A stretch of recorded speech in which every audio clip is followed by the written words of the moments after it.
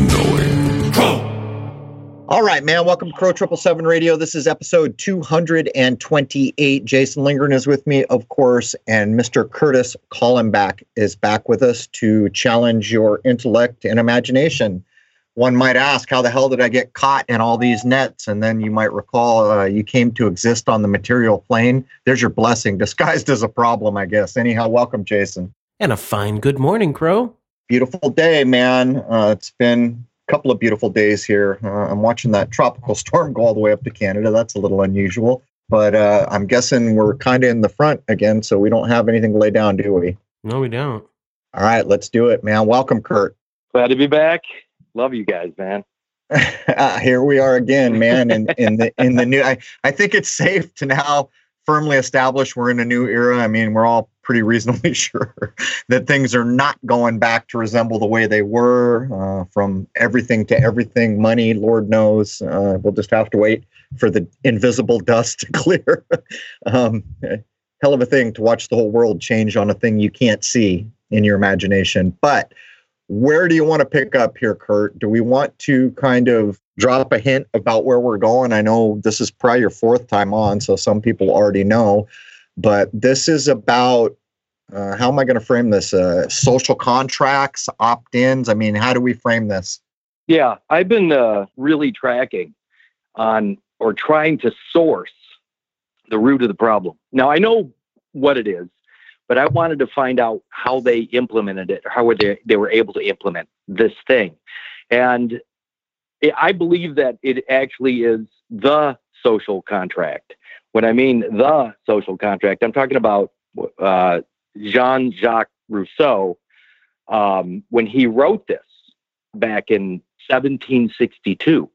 So this social contract, this idea he came up with, I believe was fully implemented in 1933 through FDR, and we'll get into that. But I think the biggest problem, because you guys have so many great guests on, I just want to say this up front, that I listen to these guys, and some of these guys are so much smarter than me. It's scary. But again, it's sort of one of those things that the journey of 1,000 miles begins with a single step. But if that first step is in the wrong direction, it doesn't matter what you find along the way. So again, if you're dealing with things, if you're dealing with symptoms as opposed to the root cause, then to me, that's always putting a Band-Aid over melanoma. You're not at the source of the problem. And most people think we're stuck in a world where we're slaves, but we're not. No, we're not. Again, if people understand, that's a critical point. We're not. And here's in Black's Law 5th edition, there's a Latin phrase. It says, res sua nemini servit. And what that means is, or what the definition of that is, no one can have a servitude over his own property. You can't be a servant to self. So that when you know that that's true, then how did they capture us, or how have we become a servant to someone else?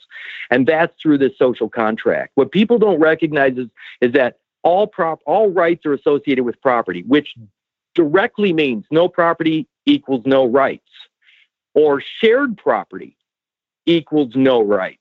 And that's what this social contract is. It's based upon shared property.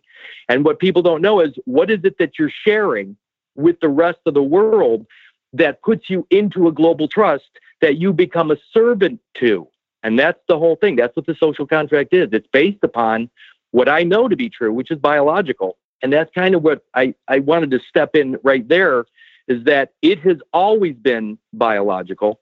And that's the property. The biology is the property, or the thing, THING, that is entrusted. And once we recognize what the property is, we can then remove it from the trust through our mind, because it's not really there. We can remove it from the trust and take control of our lives again 100%. So again, the root of the problem is that nobody knows the root of the problem, or they're not talking about it. Do we have a definition for social contract that we could use? I have Rousseau's book directly in front of me, but what I'm going to do is I'm going to go and I'm going to read just paragraph 1 out of book 2, because that's the place he starts to define what it is they're using, what material they're using to capture all, or to use as a deposit, evidencing our participation in this global social contract. So let me just read that, and that's the only thing I'm going to take out of this, because once we know that there is this one thing, then we can start to define the thing and show where it comes in. And then when people understand that, they can start to recapture their own property, capture the flag of themselves. And here's book 2, and this is the first paragraph. It's that sovereignty is unalienable. This is the first paragraph. This is the only thing I'm going to read out of here. It says, and I quote, "The first and most important deduction from the principles we have so far laid down is that the general will alone can direct the state according to the object for which it was instituted, i.e., the common good. For if the clashing of particular interests made the establishment of societies necessary, the agreement of these interests made it possible.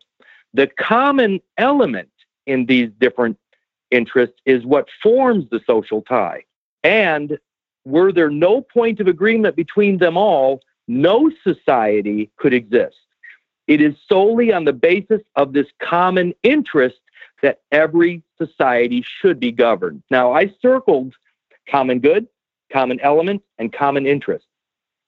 And then, but it says, according to the object for which the state is instituted. So what I want to do right now is go to Webster's Online, the definition of common. I mean, if people are screaming for the common law, they better damn well know why. But I'm telling you right now, Jason, do you consider yourself common? Huh. In English or in legal terms or in some other language we don't speak. Well, Crow, let me ask you, is your DNA common? No, it's or unique. Is it unique? Yeah, it's unique. Should be unique. Yeah, absolutely. As we can inflect that for every living human being listening to this now. Unique, all of them. So look at the social contract that says common good, common element, and common interest. One word that is in common is common. So I'm going to go to Webster's Online. I'm not going to go to any legal mumbo jumbo, but it says common. Entry 1 says of or relating to a community at large, which is the public, belonging to, or shared by 2 or more individuals, or things, or by all members of a group. Is your DNA shared by anybody? If not, it's not in common. But if it is, it's been made public. Go ahead. I was going to say, I think you're onto something. As soon as you get finished, I'll do the etymology for you, but it's all French. So I think you're right in the ballpark there. And by the way, before you continue, I'll point out the period of time that you're trying to connect this to. I think the name you dropped was Rousseau, which, by the way, that means red, doesn't it? But that's where alchemy had hit its crossroad. Why that part of the world had all the beautiful cathedrals and, all that stuff got encoded into law. All of it got encoded into the Bible. Just to preface what you're about to say, and I'm sorry for interrupting. Belonging equally to 2 or more mathematical entities, having 2 or more branches, occurring or appearing frequently, familiar, widespread, general. So common and general mean the same thing, like General Orders 100, the Lieber Code. But I want to jump down to 5 says falling below ordinary standards, second rate. And finally, I'm going to jump down to number 7. Number 7 says of, relating to, or being common stock. Yeah, so there it is. One thing about what people don't recognize is common good. Nobody knows the definition of good, whereas I do. The legal definition of good or goods is the unborn of animals. So that's, again, when people recognize what I'm talking about by the end of this show today, they're going to recognize that they have completely abandoned their origin. They've abandoned it. And by abandoning it, it gets picked up and placed in common, subject to this social contract, which is evidenced by a document as of 1933 called the birth certificate. The certificate is evidence of your willful participation in this global social contract. There's a dual nature. What you've just pointed out, I can go back to the etymology from what they're claiming is the 1300s. The first etymological line they're going to lay down for is belonging to all, owned or jointly used, the general public, that kind of idea. The second element is going to be the idea of Latin munia, duties, public duties, function, these kind of things. But in the same century, according to this, from the 1300s to 14s, it becomes a disparaging thing used against women and criminals. So you can see the dual use here when you're trying to understand common, meaning pertaining equally to you or proceeding equally from, to, or more, meaning usual, not exceptional, of frequent occurrence, which is the last thing you laid down. So we've gone from an idea of, jointly everybody owning everything all the way down to this, you're so common that this is disparaging the way it's being used. Well, and that's the problem, is that they have us believing we're all one. Now, it sounds like a nice flowery idea, but the reality is we're not. We're all completely unique. And by DNA, there's nobody like you anywhere on the planet.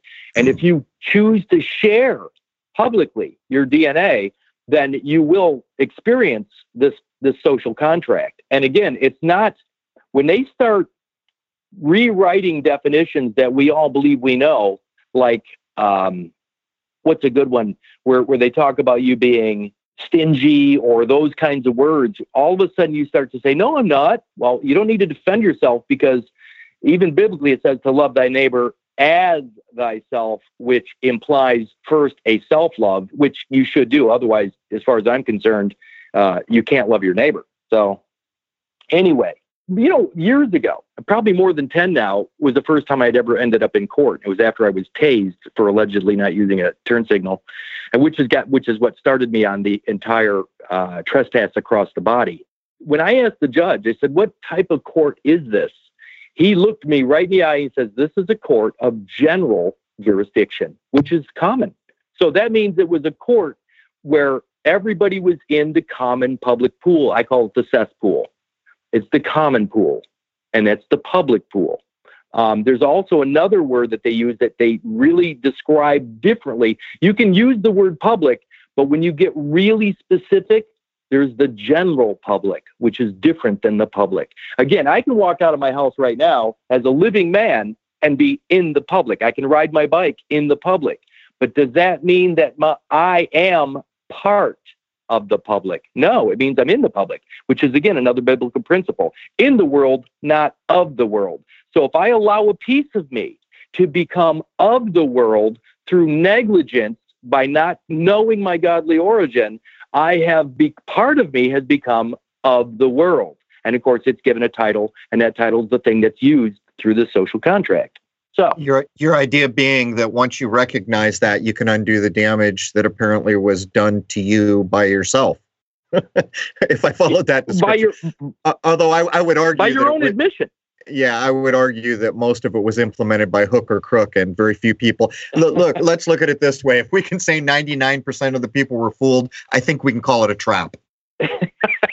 Well, I mean, it's going to get pretty fun here real quick, because, I mean, what they did is, and I'm jumping way ahead but then I'm going to backtrack just to make sure that everybody understands this. The concept of a war, WAR. Again, when you go, and if you believe you know what a war is, I say that you don't. Because the definition of war at Webster's, it says a struggle or competition between opposing forces or for a particular end. And that's what I'm saying right here, is that if you don't know your origin, if you don't know the other end, where you begin, if you don't know where you begin, or you start somewhere in the middle, then the war is for that particular end, the part that you have failed to remember. And that's what this whole thing is about. We don't know our origin. We don't know it. And so we've elected to use a birthday, which is 9 months after our godly origin, which is fertilization. And that birthday is an erroneous claim. It's an abandonment of the material, the 9 months in the womb all the time, and the property in the womb. So I'm going to go to some really interesting ideas here, because they're using these. Now, I sent you guys an email, and the first thing that comes up is the divine proportion. And when you understand what the divine proportion is, basically the divine proportion is not the Fibonacci sequence. It is something entirely different. In fact, the Fibonacci sequence is 1, 1, 2, 3, 5, 8, 13, whatever. But what Fibonacci doesn't include is the 1 itself. The 1 itself is already whole, but within its wholeness is the divine proportion. So in other words, the number 1 is whole. It implies wholeness or allness.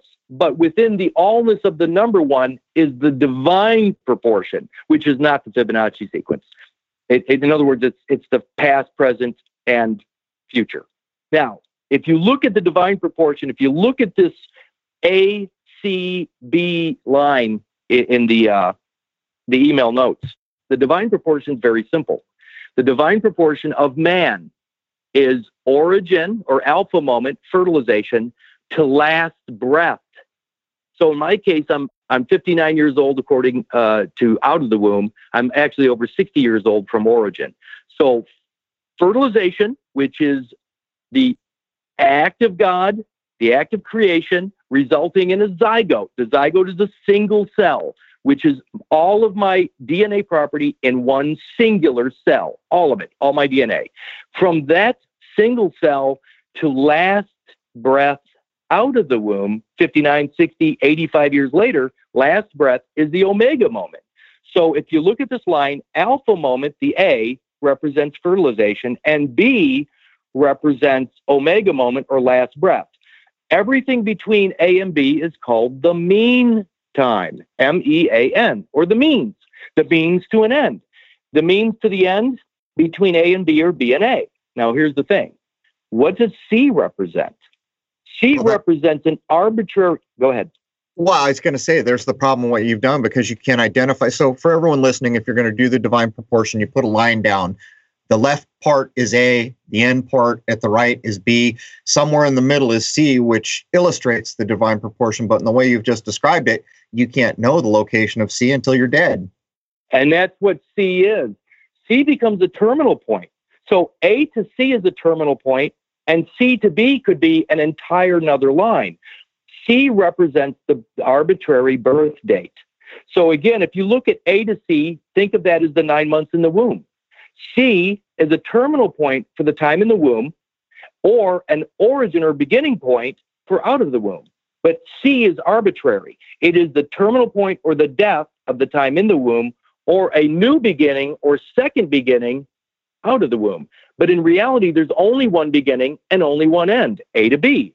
What they've done is they've created an artificial point in the divine nature of man, an arbitrary ending point from the womb at the threshold between those two worlds, the world in the womb and the world out of the womb. The Old Testament, in the womb, Garden of Eden. New Testament, Jesus fish out of the womb. A to B is singular. It's an unbroken timeline, a lifeline. Life is unbroken from fertilization to last breath. Are you suggesting C is the birthday? And by the way, if you are suggesting that, it's another total twist to get us away from nature. Because in the way you've just described it, between A and B is the means. And you can never locate C until you're dead if you wanted to know where the divine ratio was on that lifetime. But in truth, the C is always there. It's just moving every second, right? While you're alive. It's called the present. It's the present, right, yeah. Right, it's time. So it's the only thing. So C, in a way, represents the only thing that actually exists, which is this moment. And in the time I tried to say this moment, it's already slipped by. And that's one of the elusive cruxes of our existence. But the point I would make, if you are pointing out that they're using C as the port of entry at the birth canal, then that is wholly artificial again and does not resemble nature, because that becomes a fixed point where C should be moving down the timeline continuously until you die. Right. C would ultimately become B. The neat thing about this is the arbitrary point or the certificate of birth is an agreement. That the idea of the birthday is in our head. People have no idea that it's arbitrary in nature, and by claiming it, remember the law of nature. If I claim C as my origin, I have broke the law. It's a break in the law of nature. So it is the break. It is the breaking of the law. It's the only breaking of the law. So everybody claiming a birthday and celebrating the birth has broken the law. It's the only law we break. From that point on, we submit ourselves to the social contract. By breaking that law, we have now submitted ourselves to this social contract where everybody's in agreement. What people don't really get, and this really gets to me, is that everybody's worried about getting some implant, some little piece of something, some little machine put under their skin. But I'm saying right now that the greatest implant of all time is in our head.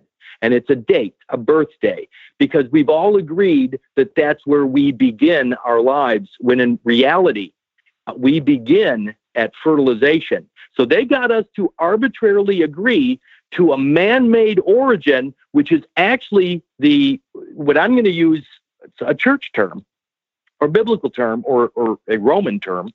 It is an immaculate conception. It is a perfect idea. Immaculate equals perfect. Conception equals idea. A perfect idea to capture the labor of man through a social contract, an agreement.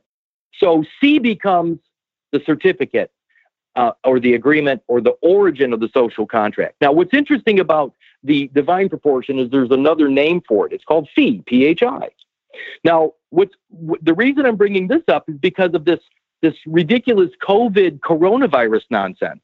Now, the reason I say that is because phi, if you go to the HHS government website, Health and Human Services or whatever it is, phi, P-H-I, stands for protected health information. Protected health information. It's a protected person. And so what I'm saying is that PHI is A to C. A to C is all the time in the womb. All the material that we have forgotten or presumably abandoned is the protected health information. That's the birth certificated aborted material. They're protecting our godly origin since we have abandoned it. So phi, PHI, is what is subject to the Health and Human Services, the federal HHS. What you don't realize is that, and we're going to get into this too, is that HIPAA, HIPPA, which is another name for, I'm going to say Asclepius, we'll get into that later, but HIPAA is right out of the story of Asclepius. So they're not hiding anything anymore. Phi, PHI, is the protected health information or the person, the infant person that's being protected by the federal government. And that person is the birth certificated person. It is our godly origin. We've all abandoned God. This country became godless by claiming a birthday. Godless. I'm just looking it up. Everyone knows phi as part of the Greek alphabet, but it's described as a voiceless, labiodental, fricactive, but it came to be in modern Greek, and everything you just laid down, I'm reading the definitions, and it follows along. It would be the 21st letter in the Greek alphabet, 777 idea. But go ahead. What does the symbol of phi look like? It's a circle with a line dividing the two, the circle. Right. Which is an arbitrary point between, or a division, which I believe created, it does, even though I say I believe it, I know it to be true, that becomes the diversity of citizenship. You got you got two persons born to one timeline. You have the in the womb person and the out of the womb person, and that's the diversity of citizenship. One is the American born to the soil. The other is a fictitious character born to the United States. So it's kind of interesting. By the time that got Romanized, it became typically the letter F, which would be the sixth letter in our alphabet. But it goes on to say in traditional Greek numerals, phi has a value of 500 or 500,000. And for the 500, they're showing the uppercase version you described as a circle split. The lowercase is slightly different, almost looks like a cursive writing. Then it goes up to 500,000. What's interesting is Hippocrates, who is the one that gets all of the medical do no harm and all that stuff. He also made a statement, desperate times require desperate measures. Again, when they cut the umbilical cord, they create a measure. And what most people don't realize, except those in the medical industry, The baby is born, baby comes out of the womb, they cut the cord, and baby's measured by a certain standard, a different standard. The remains, the human remains, the afterbirth, umbilical cord and extraembryonic material and some of the maternal is measured differently. It's measured metrically. And the metric system is international. So you have the godly material, the womb-based material measured metrically, which is international. You have the baby getting 9 pounds, 3 ounces, which is a different standard. And those two measuring standards, they can't reconnect. They don't reconnect because they're two different standards. They're two different systems. So what do they have? They have, at the courtroom, they have a conversion, a point of conversion. One has to be converted to the other to make one whole. In other words, for you to get all the way back to God, it requires you an attorney to help you convert to the same system of measurement so you can reconnect with your godly origin. This stuff sounds crazy, but it's really simple when you understand the biology of reality. So again, desperate times call for desperate measures. Wait a minute here. I find myself in a courtroom using the Gregorian calendar, which is arbitrary. In fact, it wasn't created until 1582 by Pope Gregory. And of course, the Gregorian calendar is what? It's the commercial calendar for commerce. That's desperate times. And it requires desperate measures. In other words, to reconnect with your godly origin to be made whole. People have to start expanding their ideas to see the big picture. The definition of measure, again, I try to use Webster's as much as possible so everybody can actually view this. But one of the definition is a measure, a step planned or taken as a means to an end. And then it says specifically, this is right out of Webster's, a proposed legislative act. Again, 1866, the Metric Act. Most people don't realize that the United States went metric in 1866. And what's interesting, it says the Metric Act of 1866, also known as the Kazan Act, is a piece of United States legislation that legally protected use of the metric system in commerce from lawsuit and provided an official conversion table from U.S. customary units. So when we find ourselves at the port of entry to the United States, the New World, and they cut the umbilical cord and separate that material off, that's a customary unit. Customs actually takes a piece of us and places it on deposit as a security while we're in the United States. That's what they're using. The biology, our godly origin is the security, and that's what Curtis Richard Kallenbach, the birth certificated person, is evidence of my social contract while I'm in that fictitious realm.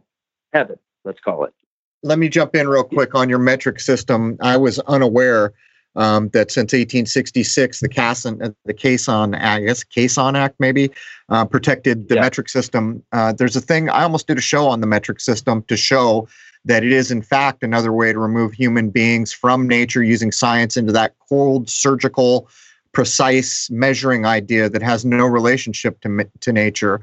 In some of the systems we still use in the U.S., there's still a connection to nature. We have ideas like a furlong, or you might see someone measure a horse in hands, and these aren't specifically relatable, but there are many examples in the non-metric system we use that show it's more quickly rooted to nature. By the time you get up to metrics, you've been surgically removed.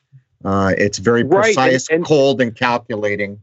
But what's interesting is, even in the early 1950s, the federal government, and I'll actually define federal pretty quick, but the federal government started the Health, Education, Welfare System, and that is HEW, or to hew.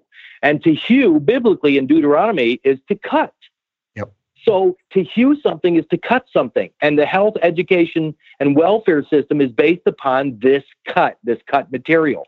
That's the protected infant, the protected person at the federal level, which is why I heard on one of your recent shows, what the gentleman say that the only place you can get anything to happen is at the federal level.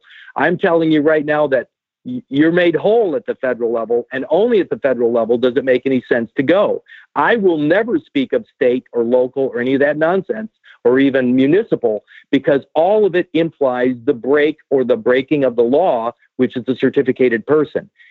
At the federal level, they have that protected person that makes you whole, which is where your equity, if you want to use that term, equity. I don't like the term equity because equity implies a sharing or an interest in something. As far as I'm concerned, nobody has an interest in me or my DNA from fertilization, which means I don't really want an equitable position in anything, because to claim equity is to claim a shared participatory position, and that's the social contract, which I think is nonsense.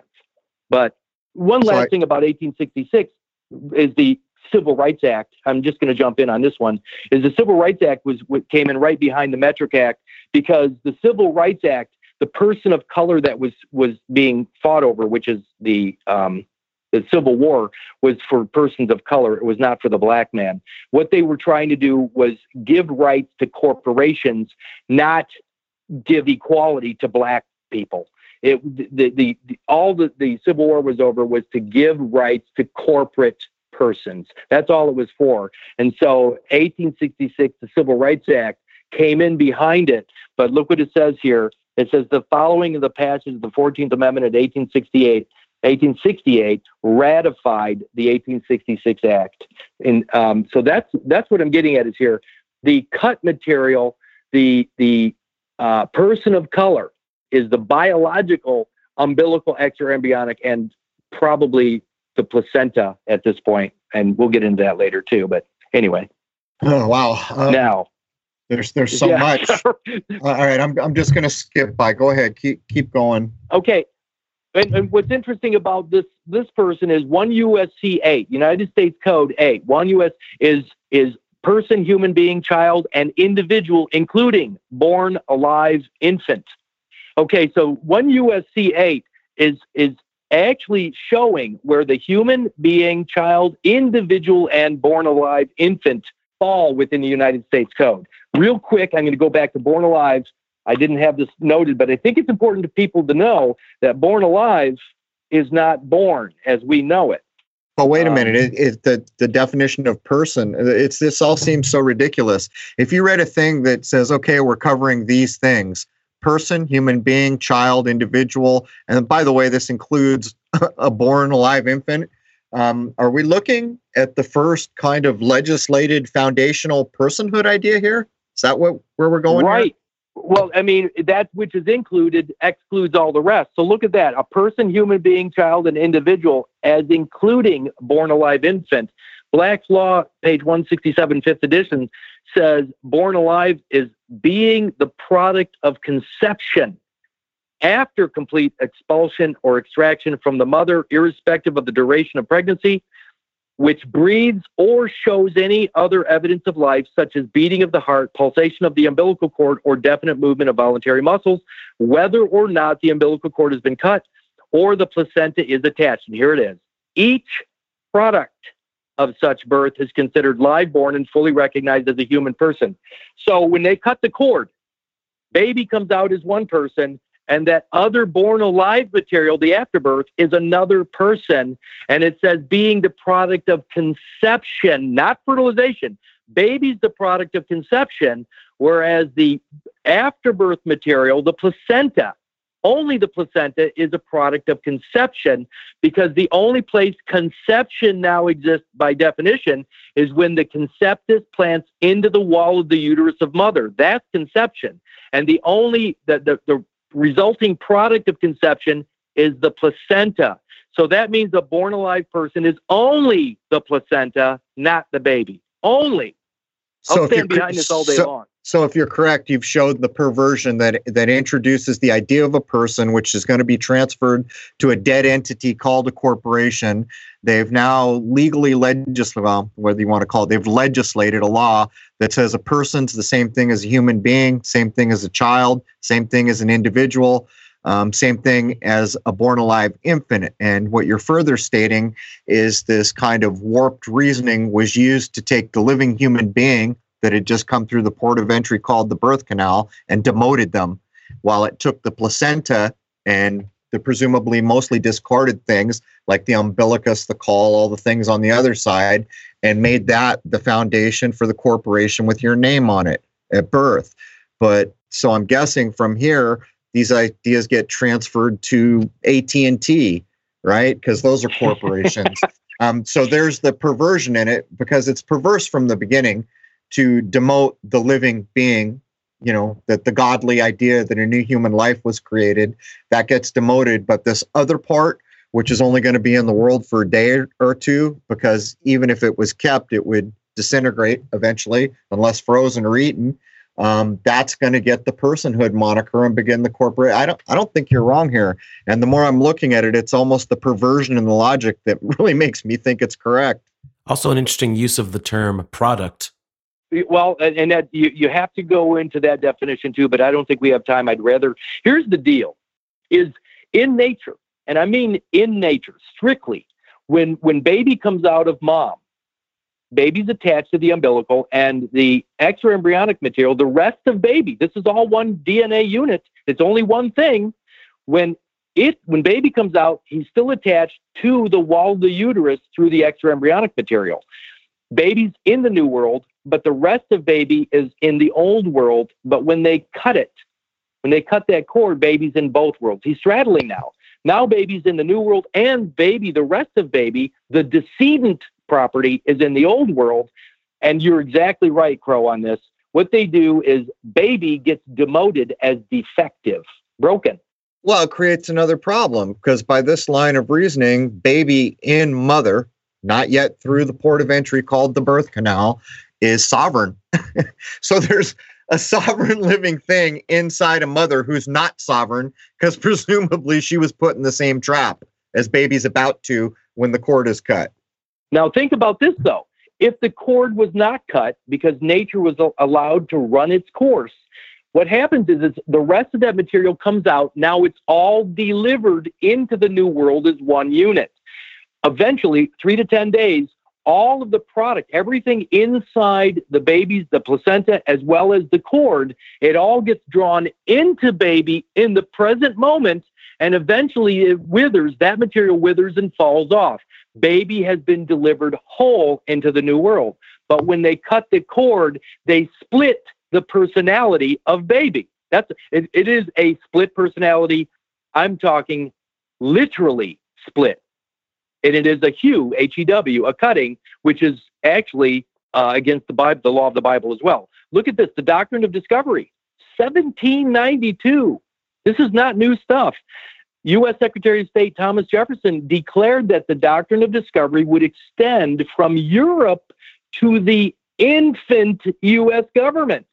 Now, a lot of people would say, well, that's, 1792, that's just 3 years after the Constitution was written. No. Infant U.S. government is 1 U.S.C. 8. Person, human being, child, individual, including born alive infant. That infant U.S. government is the godly portion of our existence. It's our origin. It's the origin of the species, for crying out loud. So the on deposit is our godly origin. The federal government is acting for God at this point, just so you know. So hold on. Acting as God. So hold on.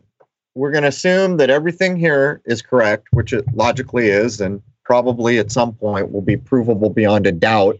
That means there's an organization holding the deposit. Has to be. Yes. Do you know what the organization is? No, I haven't even pursued that, but I'm pretty certain that if somebody was working in the medical industry, somebody would have come by that hospital and picked up that material, and they have been picking it up for a long time. But here's the thing. I got a lot of emails from registered nurses and other people who all said, oh, well, this is what happens to what we call the afterbirth. Some said it was frozen. Some said it was picked up by a biological waste. Some said they had no idea. But here's the other thing that I would suggest. In the world that we exist in, we can act like a thing that it exists doesn't exist if we have a paper that certified that it existed. So maybe the birth certificate's just doing it all. And the little fraudulent systems designed to hold the birth certificate are acting as the deposit. I'm just surmising logically, maybe. I 100% agree with that. In fact, I think here's what's interesting to me is that the birth certificate itself evidences all the product from the womb that we have not claimed. So Curtis Richard Kallenbach, the certificated person, is the 9 months in the womb. It's backed by a biological piece of me, as probably even part of my mom, which is the maternal afterbirth part of the placenta. The reason I say that is because when I was younger, cartoons would always show a baby being delivered by who? The stork. And what uniform does the stork wear? He's got like a postal deal going on, doesn't he? So it's a post. The delivery is by post. It's a post office child. It's a post or after office child. So the certificated person is a post. It's a post for you to stand guard. So it's that person, that child is a post office delivery, and it completes the delivery to us when we acknowledge it, when we know it. I believe the all caps name or the upper and lowercase live born record, whatever it is, they created a post office character or an office, an official capacity for that material. And it's a vestment. It's a ecclesiastical vestment, a character, an ideal character that we wear if we know how to use it. I don't know how to use it. I know what it is, and I think I know what it looks like. In my case, it looks like Curtis R. Kallenbach. That's what it looks like on paper, that vestment. But again, these are speculations, but I can prove them. It's just that I don't have any help out here. I'm telling you right now. I'll tell you something that's interesting. Most people listening have no damn idea how critically important the post office is in this world. And they further have no idea who's actually probably controlling it all. And they further have no idea the idea of the Postmaster General, how they've been used, which, by the way, Jason and I showed at one point, if the president came up missing for some reason, the Postmaster General used to be in line for the presidency. I guess that's recently changed, we discovered. But my point is I like your reasoning, and I think there's a there all day. And for anyone who wants to look into how big a damn deal post offices are, almost like if you remove the post office, the whole nation would just crumble to bits. Yeah, there's no support. I actually believe that the foundation, like you said earlier in the call, the foundation is that material. That's our full faith and credit. That's us. That's our ability to pay now and in the future. But it's a promise to pay. And they have our DNA on deposit through the social contract that is behind or standing behind that promise. I don't think they do, though. I think this is part of the fraud. Let's cover it real quickly. So is there a freaking huge freezer somewhere in the world with all the what we call afterbirth that was discarded, unfortunately, as the new baby came through the birth canal? And I think you might argue that there has been or maybe still is, but I don't think you can argue that everybody's there. And so I think it becomes another idea of like property assessment, where this whole, switcheroo thing's gone on, where none of it's legal. It's all nonsense, and they're still doing it anyhow. And I would suspect, if any of this is right on the money, that there may well be people's extra birth material that is frozen somewhere or something like that. But I suspect most of us, it's just a piece of paper saying this thing existed or faking like it exists because the paper documented it. Yeah, I think somebody from Australia found what was called a Guthrie card, which had a drop of blood bound to a piece of paper that had the record itself. If you really think about this, what would they need? I mean, could they actually think about an ark, Noah's Ark? If they just had the DNA, DNA information loaded onto a drive, a file, that had everybody's DNA information. Is that not a form of ARC? Well, they do. And think of all the things that, well, not on everybody, but anyone who's in any kind of part of the world where babies are born in hospitals, they have it all, don't they? They take blood. They do all these things on both mother and baby. But when you started to describe, I'd forgotten about that Australian thing. I don't know when I first heard about that, but I don't know a lot about it. But what contract do you sign in blood? Does anyone remember when you go to the crossroads?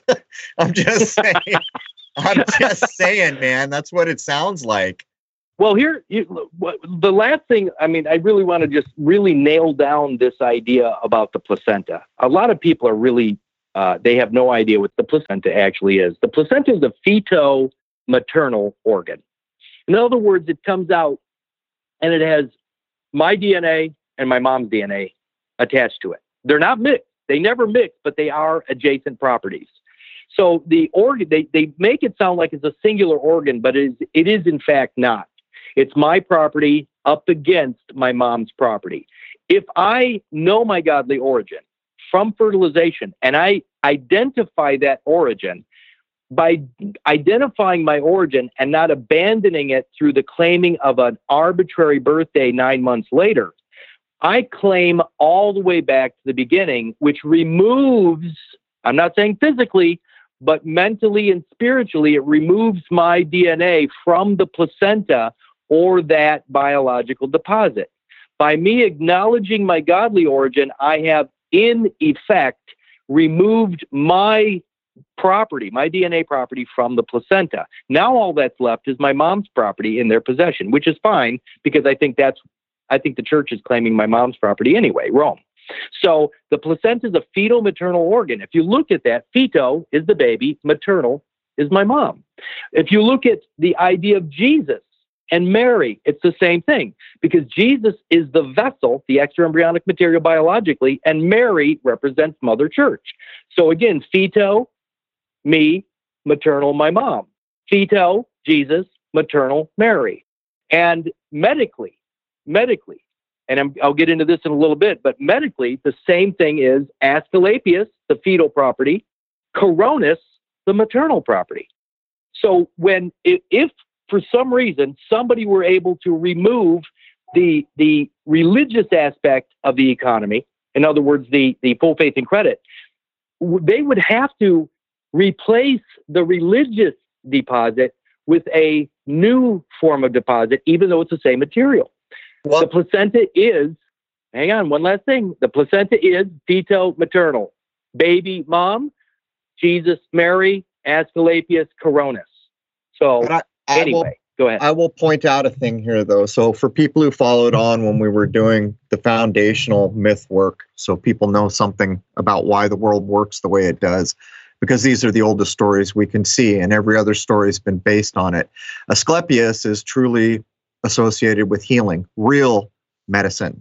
Like, here's a sick person, I will do everything I can and probably succeed at making them healthy again.